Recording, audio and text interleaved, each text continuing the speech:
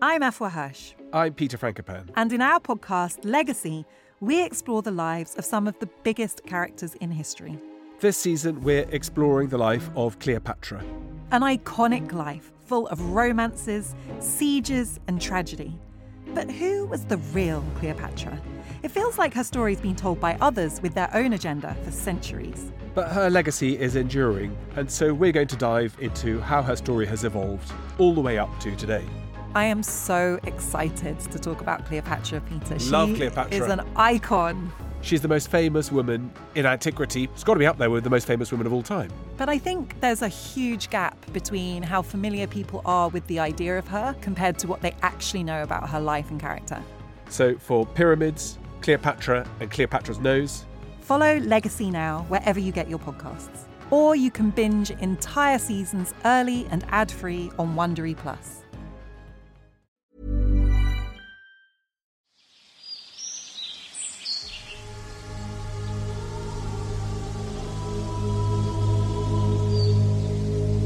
One of the territories in the heartland of the European witchcraft persecution of the 16th and 17th centuries was the Duchy of Lorraine. Lorraine was a small dukedom between France and modern-day Germany next to Alsace, a world of forests, hamlets and harsh climates in the uplands, while on the plains, fields of wheat and oats were punctuated with long, winding villages of single streets. It was so small that its capital, Nancy, was no more than 60 miles from the duchy's borders at any point. Yet this small kingdom was a place of deadly witch hunting. Some 3,000 people were executed here. Remaining trial documents offer us, as today's guest had written, a rare chance to penetrate the world of ordinary villages from 400 years ago, so that we can find out what was going on.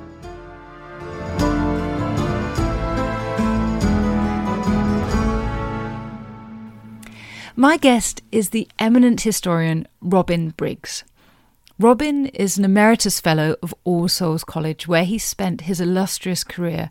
It's a particular pleasure for me to invite him onto the podcast, for this exceptionally gifted historian was my doctoral supervisor, and more than any other historian, Robin has been my intellectual pole star. Among his many books on early modern France, he's the author of two seminal works on the history of witchcraft, Witches and Neighbours, the Social and Cultural Context of European Witchcraft, and The Witches of Lorraine. And this latter especially is based on his reading of all the surviving witchcraft trials in Lorraine, which is no mean feat, written as they are in appallingly illegible handwriting and running to many thousands of pages. Today he and I consider two of these Lorraine witchcraft trials, the convictions of Francette Camon in 1598 and Nicolas Rimbaud in 1604. Robin, it's an absolute delight to sit down with you and look at a couple of witchcraft trials. Tell me, first of all, about the context of these trials, the Duchy of Lorraine, and the scale of prosecution in that area. Yes, well, this is quite a small duchy, I suppose, as an independent European state of its time. It's sort of 50 or 60 miles in all directions, roughly. And it had a population, perhaps 500,600,000 around the late 16th century.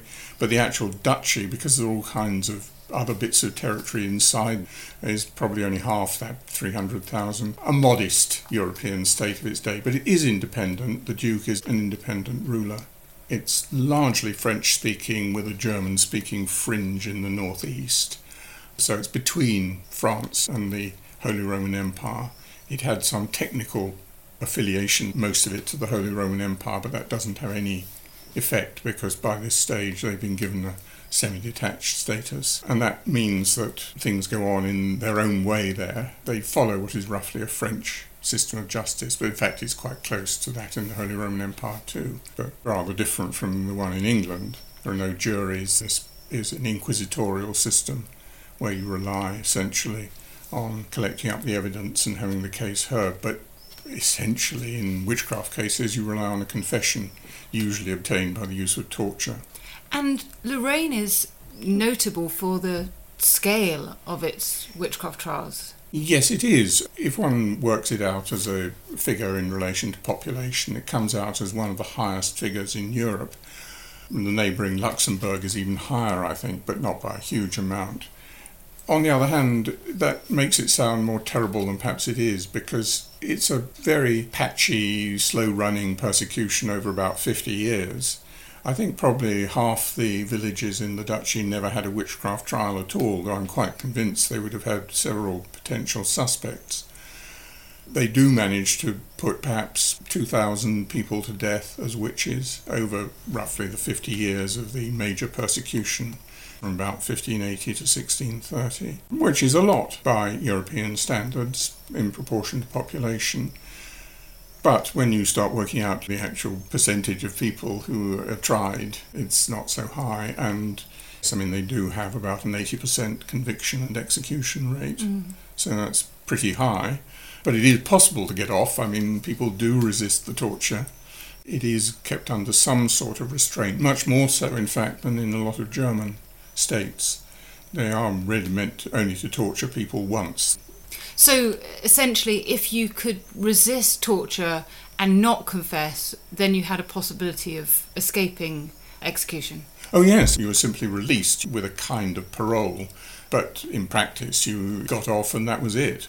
It is significant that people can stand the torture. I don't think it was absolutely unbearable, although no doubt people's sensitivity to it varies in a physical sense, but also their determination.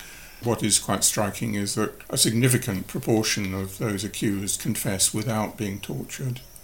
And clearly, psychologically, they are in a state where they aren't really going to put up very much resistance. And I think a lot of those who confess under torture have hardly started to feel it. I mean, it's very quick in many cases. And one senses that these people are rather psychologically damaged already by the awareness that their neighbours think they're witches and are willing to seek their death. It's a pretty nasty situation to face. And even if you get off, I mean, your situation in the village is hardly going to be a very agreeable one. Yes, I mean, your social relations are completely destroyed. What do you do then? I'm not sure that's absolutely true, because we do know that there are occasional cases where people have tried twice. And it does look as if very often they manage to restore some sort of relationships, quite surprisingly. But I think also one should note that it's likely that the village will be far from unanimous. People have their own groups within the village. They have their friends, their neighbours, and they have good relations with some and bad relations with others. And very often one has the sense that there are people in the village who are rather dismayed by this and who sympathise, but of course keep their mouths shut in general, being sensible and realising the danger of being associated with someone, because it does carry over from one person to another quite often. People who are seen as associates can become tainted. But I think in reality there would be very differing valuations of people, and it does sometimes come up even in the witness testimonies that there are people who will say they see no harm in this person.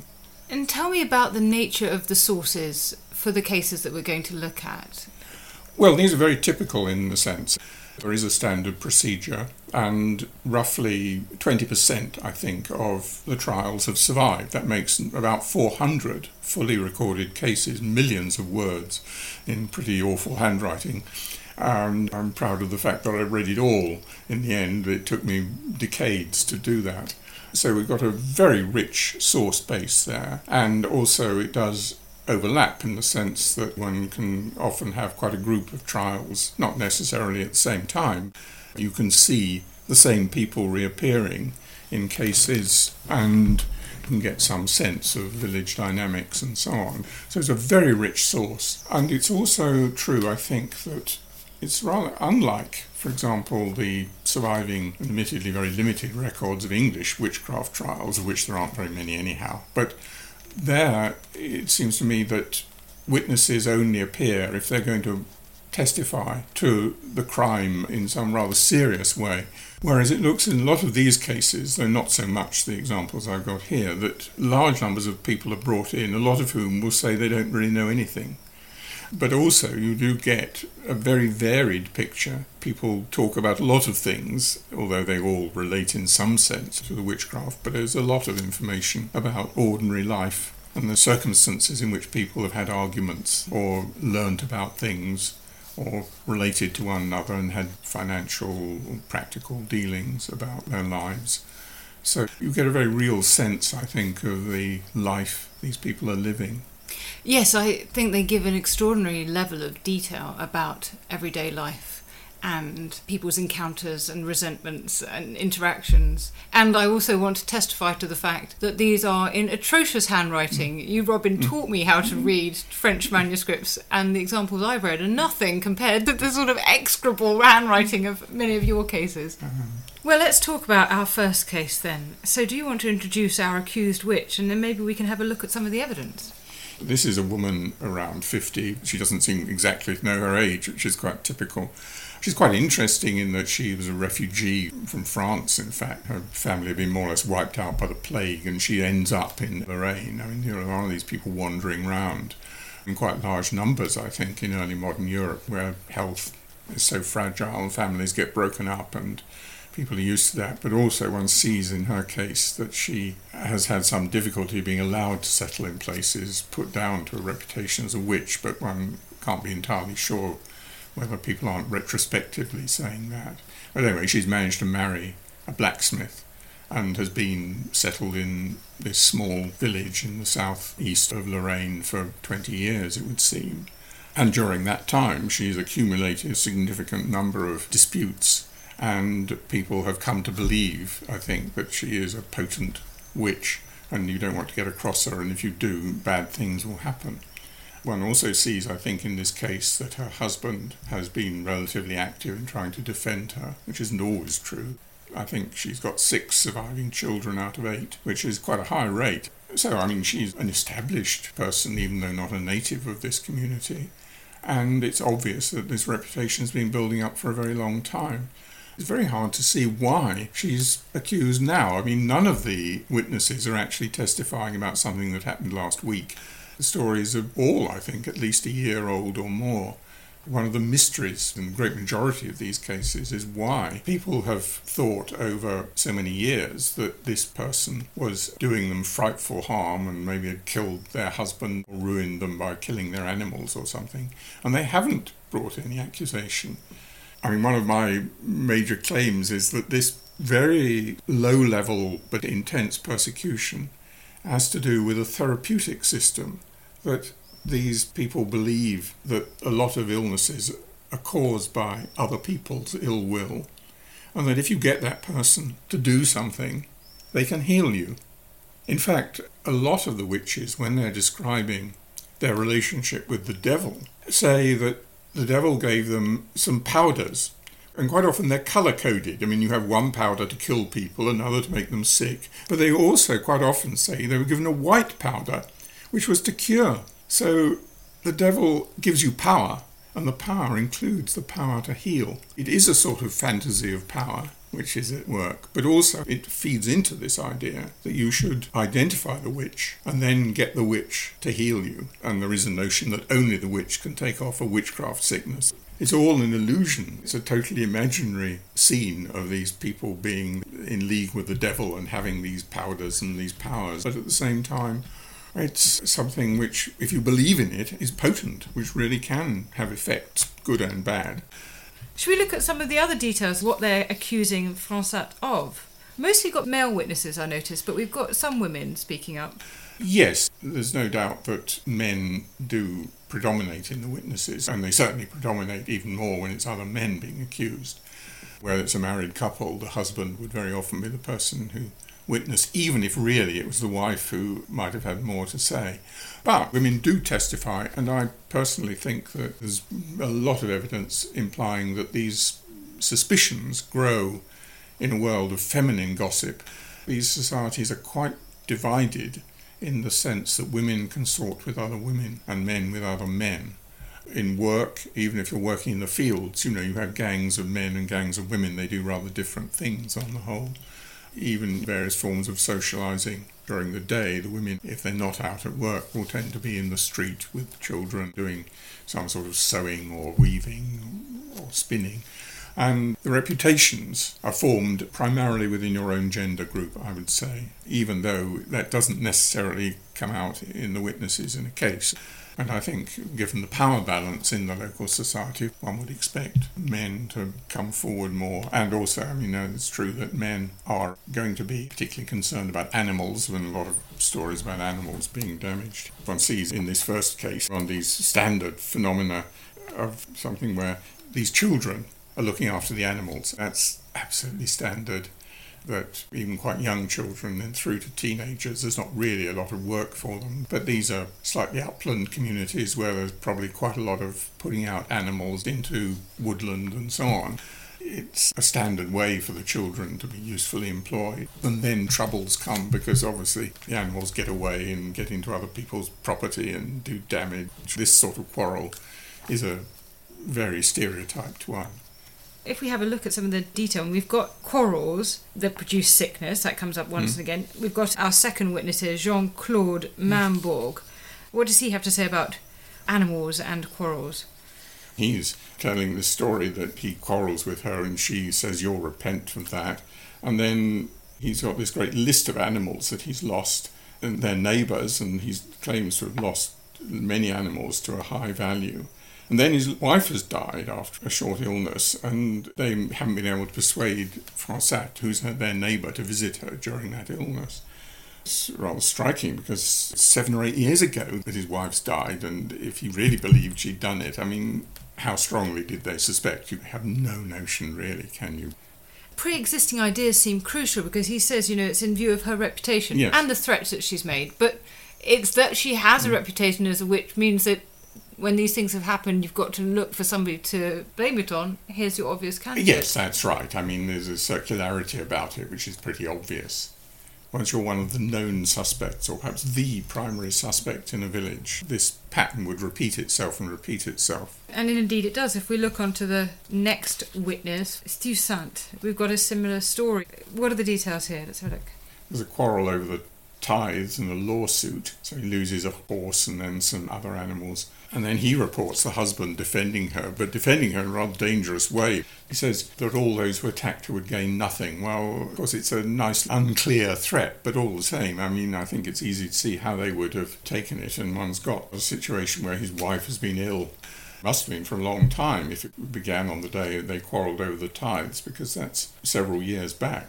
And I guess again and again what we have is this assumption of causality, that another man, 5 years earlier, she, meaning Francette, and his wife had quarrelled over reciprocal finds of animals, insulted one another. After this, lost a fine cow and its calf. And it's like, yes. And the assumption that these things are connected. Yes. What also comes out from a lot of these stories is nonetheless that people are pretty charitable to neighbours. That they do live in a world where you have to do things for one another. That's expected, and of course that means that when people don't live by the code quite and are felt not to be playing the game, then that is going to cause ill feeling and could well morph into some form of belief about witchcraft. Yes, in fact we have another example later down where Francette, our suspected witch, had asked a man called Claude to help fetch some stones for her new house, but he'd excused himself. So he hasn't done what she expects of him as a neighbour or as someone else in the village in helping her out at this time of need. Yeah. And then actually this is one of the few people who expresses his doubt. He says he heard that she was angry, so he's assuming that there's kind of that transference of assuming that the other person is going to be angry at you for not helping. And then he loses 4 fine cows and a bull and some young calves. But he's not sure that she's caused it. It's one of the few people in this instance who says, maybe not. That's right. People do, I think, realise that there is something rather hypothetical about a lot of this. Had they been absolutely convinced, it's hard to believe they wouldn't have done something earlier. Although I do have a set of explanations which don't particularly come up in this case, apart from the husband being fairly aggressive in defending her. But I think to actually set about to cause one of your neighbours to be put to death in a very unpleasant way is a pretty severe step. Even if you might want to do it, you can't sort of do it overnight. I think for a start you've got to get other people to agree with you. You need to know that a number of other villagers will come forward and testify. And it's going to be very hard to establish that without the suspect getting to know about it. And particularly if some of the others turn out to be reluctant, you may have exposed yourself in a very unpleasant way. And if you believe this is a person with serious powers, then you're not going to want to have them thinking of exercising them against you. And another thing which I think I've found very clear evidence for is that 15 or 20 pretty clear cases where it's alleged that the supposed witch had been saying things about how if they were accused, they would accuse other people of being their accomplices. And what would seem to be true, I think, is that in any village there would have probably been several people. It wasn't just one. I mean, there would have been other people in the same village, probably both men and women, who had some sort of reputation and who had a great deal to fear if they were denounced by somebody who was confessing to being a witch and saying they'd seen them at Sabbath, because that could start a prosecution against them and would certainly be something that was remembered against them for the future. Very often, when it comes to it, they do name some accomplices when they're being tortured or when they're confessing about going to the Sabbath. And then they very often withdraw those charges at the last minute when they're about to be executed. I think we can assume they had a conscience, but also I think they would have been attended by a cleric who would no doubt have told them that if they went to their death having made false accusations, they would rot in hell for it. So I think we can assume that they weren't too willing necessarily, but as a threat in advance, it's there. So we've got this series of witness statements. They're in some way confessions because they're telling of the wrongs that they have done, the accused, yes, which would then generate the resentment they assume. And I'm also struck by two things. One, that clearly the accused isn't wealthy at all. There's much here about poverty and being owed money and not having help. And the other thing is, as you say, about her husband speaking up in defence of her honour, when he has no actual power, or he or she have no actual power in the circumstances, they're saying these bold things like, you're going to pay for this later, that get remembered. But actually they're almost, by definition, indicate how little power they have. And the sort of witchcraft story is one of reading power into the presence of those who have none. Well, yes, the power the devil gives them is a compensation for their lack of it in real life, you might say. And then Françoise herself is interrogated, and that's how we get so many of the details you told us, first of all, about having had 8 children, of whom 6 are alive. But generally denies most of the suggestions that are made. Yes. And then on comes Nicolas Remy. Tell us about Remy. Well, Remy is famous because he wrote a book. He was a lawyer trained in France who had spent about 15 years as a member of the Central Court in Nancy, then became Procureur Général, so that's the Attorney General for the Duchy. He doesn't have any particular power, really, except to organise the paperwork. He's gained the reputation of being a tremendous witch hunter, when in practice he's just an official who countersigns papers. Occasionally, Remy himself will think it's not a good enough case to carry on with and will suggest it's just not good enough, and either get more evidence or drop it. But normally he will say, right, that's enough. And in this case, he's got masses of evidence. This is a substantial set of accusations, lots of animals, quite a few people dead. So no question he's going to say, carry on, and what you then do is torture her. Some people, you see, about 15% of the accused would have confessed at this stage. And of course, when we start saying, but they're so credulous, how could they believe all this nonsense? When significant numbers of people say, yes, I did it, as soon as you bring them in, it makes other people... It's rather difficult to suppose it's all false. It is, but they're prepared to confess it very quickly. But she is not. She is tortured, and she withstands the torture. So she's racked severely? Yes. But confesses nothing? Yeah. It's not clear whether it was the same day or later date, because the document doesn't say, but they torture her again. And they shouldn't have done that. When she's confessed, Remy asks for her to be executed. The Change de Nancy Central Court says, yes, all right, but she must be asked simply to confirm her confessions, which they should have done and hadn't. And they also say that the reiteration of the torture had been directly contrary to law and good practice. But they don't do anything about it. Because, of course, she's now confessed and nobody's going to say that this isn't true. She does herself, when they do this, finally say, no, it wasn't, it's just the torture. But they say, well, it was the devil. And then she says, yes, it's true. She realises, I mean, of course, had she stuck to those new denials, she would have been tortured again. That is legal. She says she's seduced by Persine, which is the name given to the devil, and killed a series of animals in revenge for minor offences. And she goes on through this list, which does fit the witness statements very well. And I wondered if it was a question of there being leading statements being put to her that she's just agreeing to, or whether it's actually that she is very much importing this folkloric sense of what witches do. But they're quite specific. Yes, they are.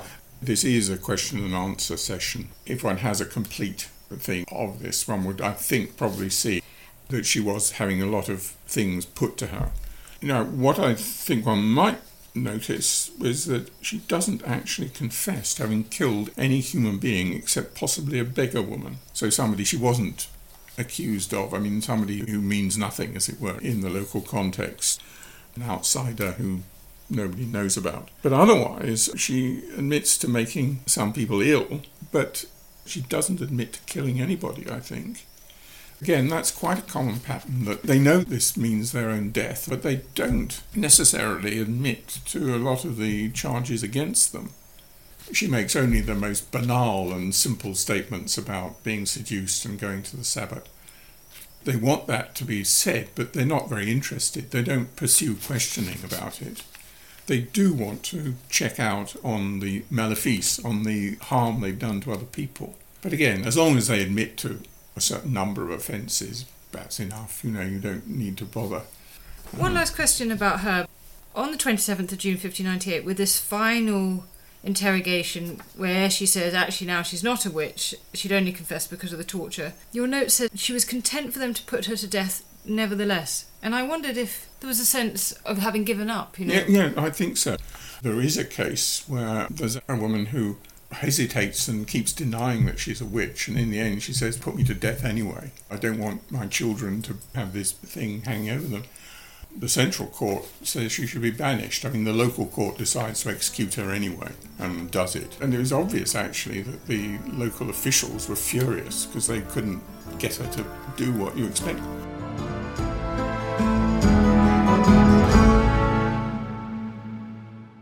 OK, Tristan, you've got 50 seconds. Go. Right, so Dan's given me a few seconds to sell the Ancients podcast. What is the Ancients, I hear you say? Well, it's like Dan's show, except just ancient history. We've got the groundbreaking new archaeological discoveries. This seems to be the oldest known dated depiction of the animal world, as far as we can tell, anywhere in the world. We've got the big names. It's one of those sort of great things, Pompeii. It's kind of forever rising from the dead and from destruction. We've got the big topics. The man destroys 7 legions in a day. No one in history has done that. Subscribe to the Ancients from History Hit, wherever you get your podcast from. Oh, and Russell Crowe, if you're listening, we would love to have you on the Ancients. Spread the word, people. Spread the word.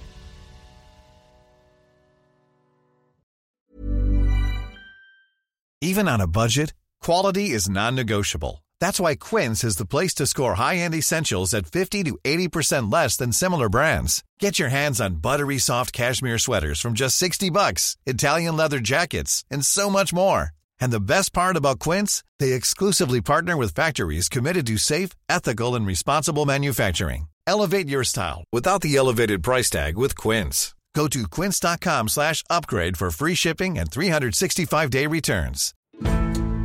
Join us this month on Gone Medieval from History Hit.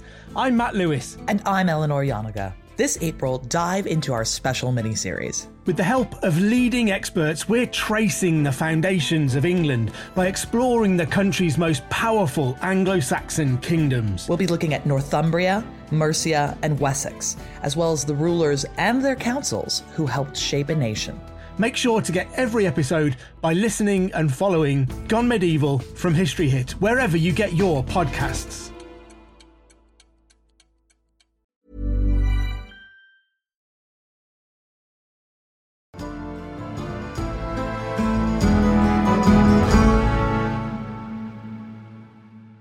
Our second case today is a fascinating one, for a start, because actually it's involving a male witch, and you've said that almost 30% of your cases are men.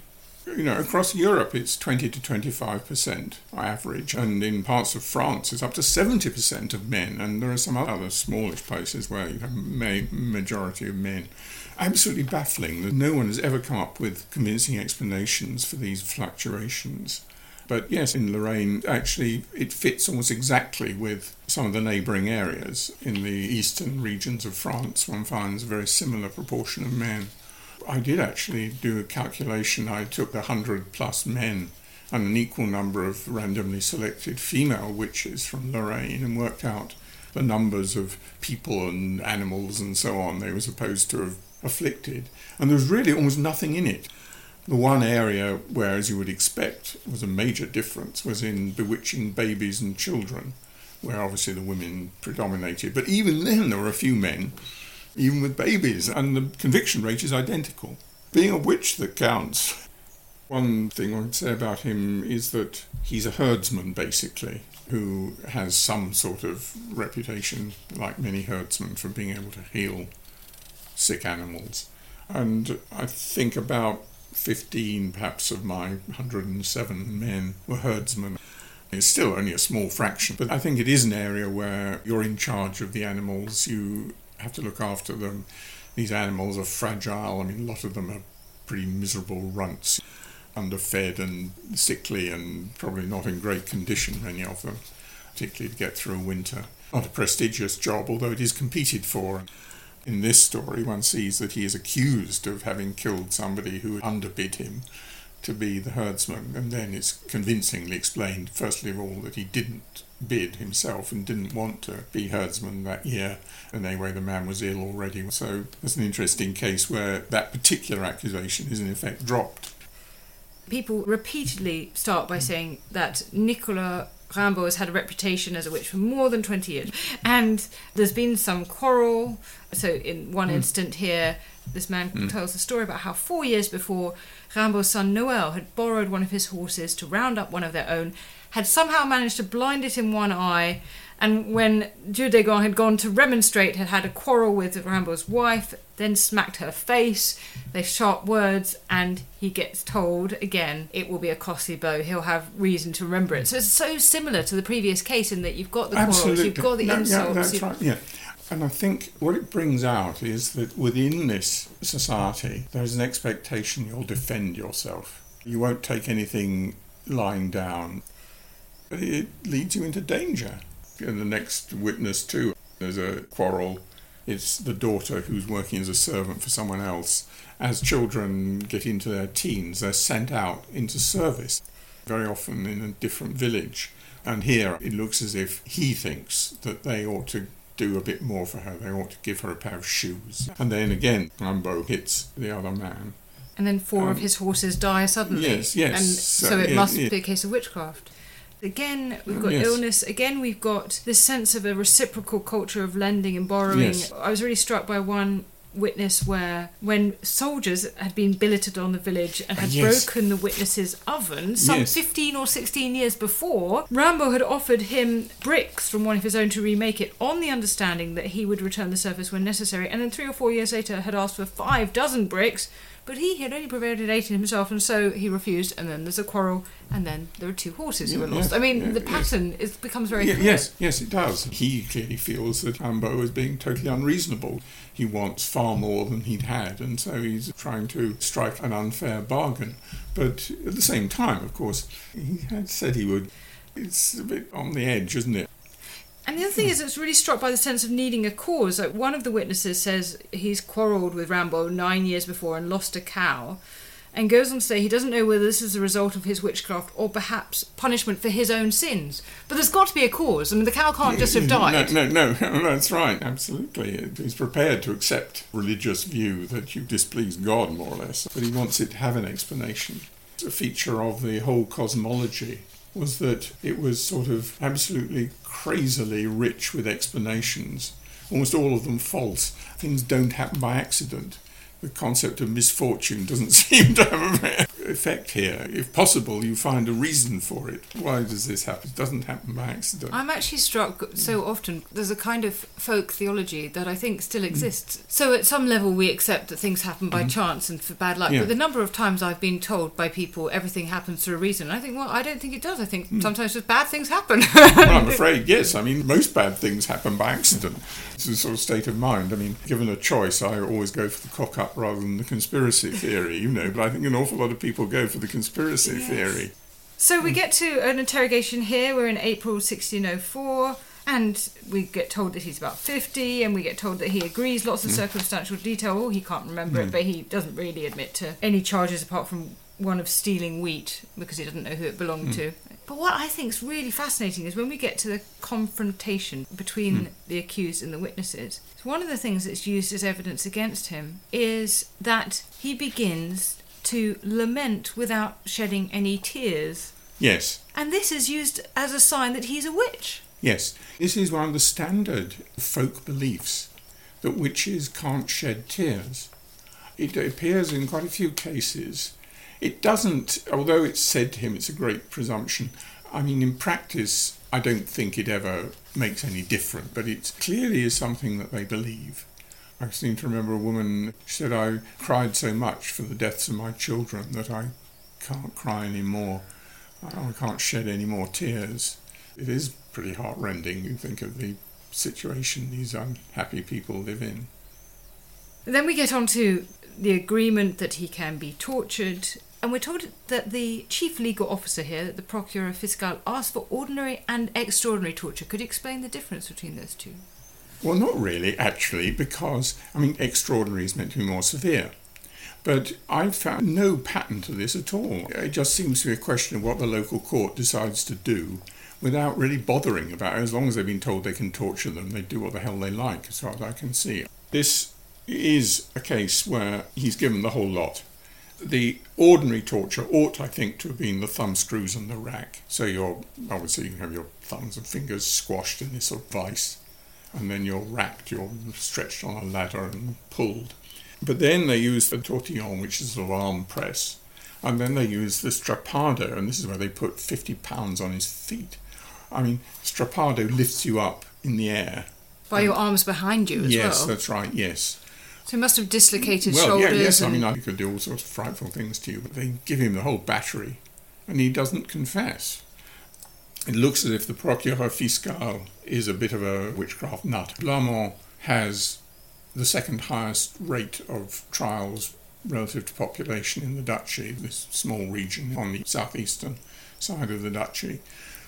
It's not massively higher than some of the others, but it is higher, and so the local officials, particularly perhaps the procureur fiscal, are rather keen on witchcraft trials, but certainly in this case he's given a bad time. But then you get this strange phenomenon that it's sort of a day later he's brought back in, and now he says, yes, I'm going to confess.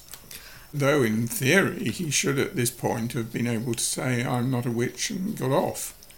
He's one of a number of people who do this, and one feels you just not understand the procedure. It's very hard to believe they don't, because they must know about other trials, but well, maybe he thinks it's going to happen all over again. Well, maybe he thinks it's going to happen all over again. Of course, they don't say that. They don't say they threatened him. But I mean, I just thought, I can't stand any more of that. I'm going to quit, now. I was also struck that the judges, just before he does that, or the day before he does that, the judges are saying to him, look at how many indications there have been, look that you've been denounced by someone else, look that you didn't produce tears, and then even this, and your appearance. Yeah. Your appearance is evil, and your eyes are sunk back deep in your head, and as if this is an indication of him being a witch, because this is a period in which they do attach importance to physical appearance. To physical appearance, yes. So then he goes on to confess, and we have this extraordinarily detailed and imaginative account of what happens at the witch's sabbat. Tell us about what he says. He gives a fairly standard account that he's been seduced by the devil because he's had this terrible experience. He's bought a horse which then turns out to be worthless, and he's lost all the money he spent on it. Because he's poor, he's very upset, and he's going home from the fair where he's bought it and sold it. and he's given some money that disappears. But it's a very sketchy account of this. And then she says he doesn't see him again for 6 or 7 years. That's crazy. They don't seem to mind about these very implausible stories. And then he thinks that his sister is accused. So there's a family theme here. It's very common. And I may say his son was executed as a witch 20 years later. And he believes he's been given money to buy her out. Well, you couldn't buy somebody out. You could buy somebody out from most things, but not from witchcraft. He's taken off to this Sabbat where they're all dancing, and he finds a pretty girl and is obviously quite pleased about that. But then he doesn't find the food very good. But then he talks about how there are gentlemen there, and so they discuss what sort of harm they're going to. I mean, the Sabbat is an anti-fertility exercise, essentially. You might say that all witchcraft virtually could almost be classified in that way. I mean, harming animals, crops, people. So they're having this row about, should we harm the wheat or the vegetables or the oats? And the poor would like to harm the oats because that's what you feed animals, and so that worries the rich with animals much more than it does the poor. The poor would like the wheat crop protected, but no, the rich are the masters, and they go and do this thing which is a standard story about the Sabbath, that you beat water with little sticks and you raise up a storm. And so he tells various stories about the harm he's done and so on, but then he tells a second story about going to the Sabbath, and again they make a hailstorm and they go up in the air on horseback. And he then tells this story that he says Jesus Maria, and that means everything vanishes and he has to walk home. This is a standard story about the Sabbath. You mustn't say the name of Jesus or the whole thing vanishes. And then there's a third account of the Sabbath. There's a whirlwind and they go up and they knock down the oaks and destroy the acorn crop. I mean, it's hallucinatory stuff. This is the most elaborate set of stories about the Sabbath by any adult witch. There are one or two children who tell pretty elaborate stories, but of all the Lorraine witches, this is the most vivid and elaborate story about the Sabbath. I couldn't help thinking that this man must have been some sort of village storyteller. There is a mention of him singing loudly in one of the depositions, and where one can say that there's an awful lot of stories about the Sabbath in circulation from the confessions, but he wouldn't have got all this from those. I mean, he's added a lot of elements of his own, even though it is all in the context of attacking crops, destroying fertility. So it sort of makes very good sense, but the imaginative scale of it is really very unusual. The judges must have been delighted to get such a rich crop of stories. Well, one would think so. And then at the end, this exchange with the judges where he asks them to forgive him for causing them so much trouble. And then they say, we forgive you, and please pardon us and pray God on our behalf when you're in the other world. And, I mean, the idea is, I think, that if you confess, renounce the devil, and get put to death, you've expiated your sins, and you will go to heaven. And there's a lot in the cases to suggest that this belief is widely held, and so perhaps this is an explanation for why people confess. In a sense, they are getting it all off their chest, relieving their conscience, and believing that they've mended something that was very badly wrong and dealt with this reputation, which they know they have, even though they should know, of course, that it's completely illusory. I mean, it takes you into a world almost beyond one's imagining, I think, all this. I used to feel rather strange working on it, apart from anything else, how utterly convincing the stories become to you. How you really start to think these people were witches, and it's very hard to detach yourself. In its own language, this is so convincing. It all makes sense.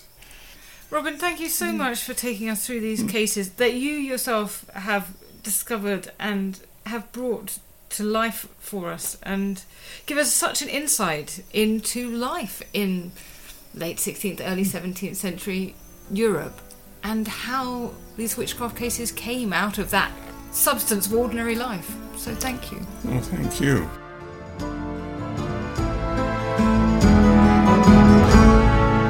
If you enjoyed this episode, please recommend this podcast to your friends and family, and do share it on social media. And also, please subscribe wherever you get your podcasts and leave a rating or a comment. Thank you. History is full of extraordinary people, the Tudors being just a handful. In my latest film on History Hit, we meet Bess of Hardwick and go inside the incredible house that she built, a house that defines the elegance and grandeur of the Elizabethan age, a house fit for a woman who climbed to the top of the Tudor social ladder. To find out more about the life of Bess and many more fascinating figures from the past, sign up via the link in the description with the code TUDORS for an exclusive discount.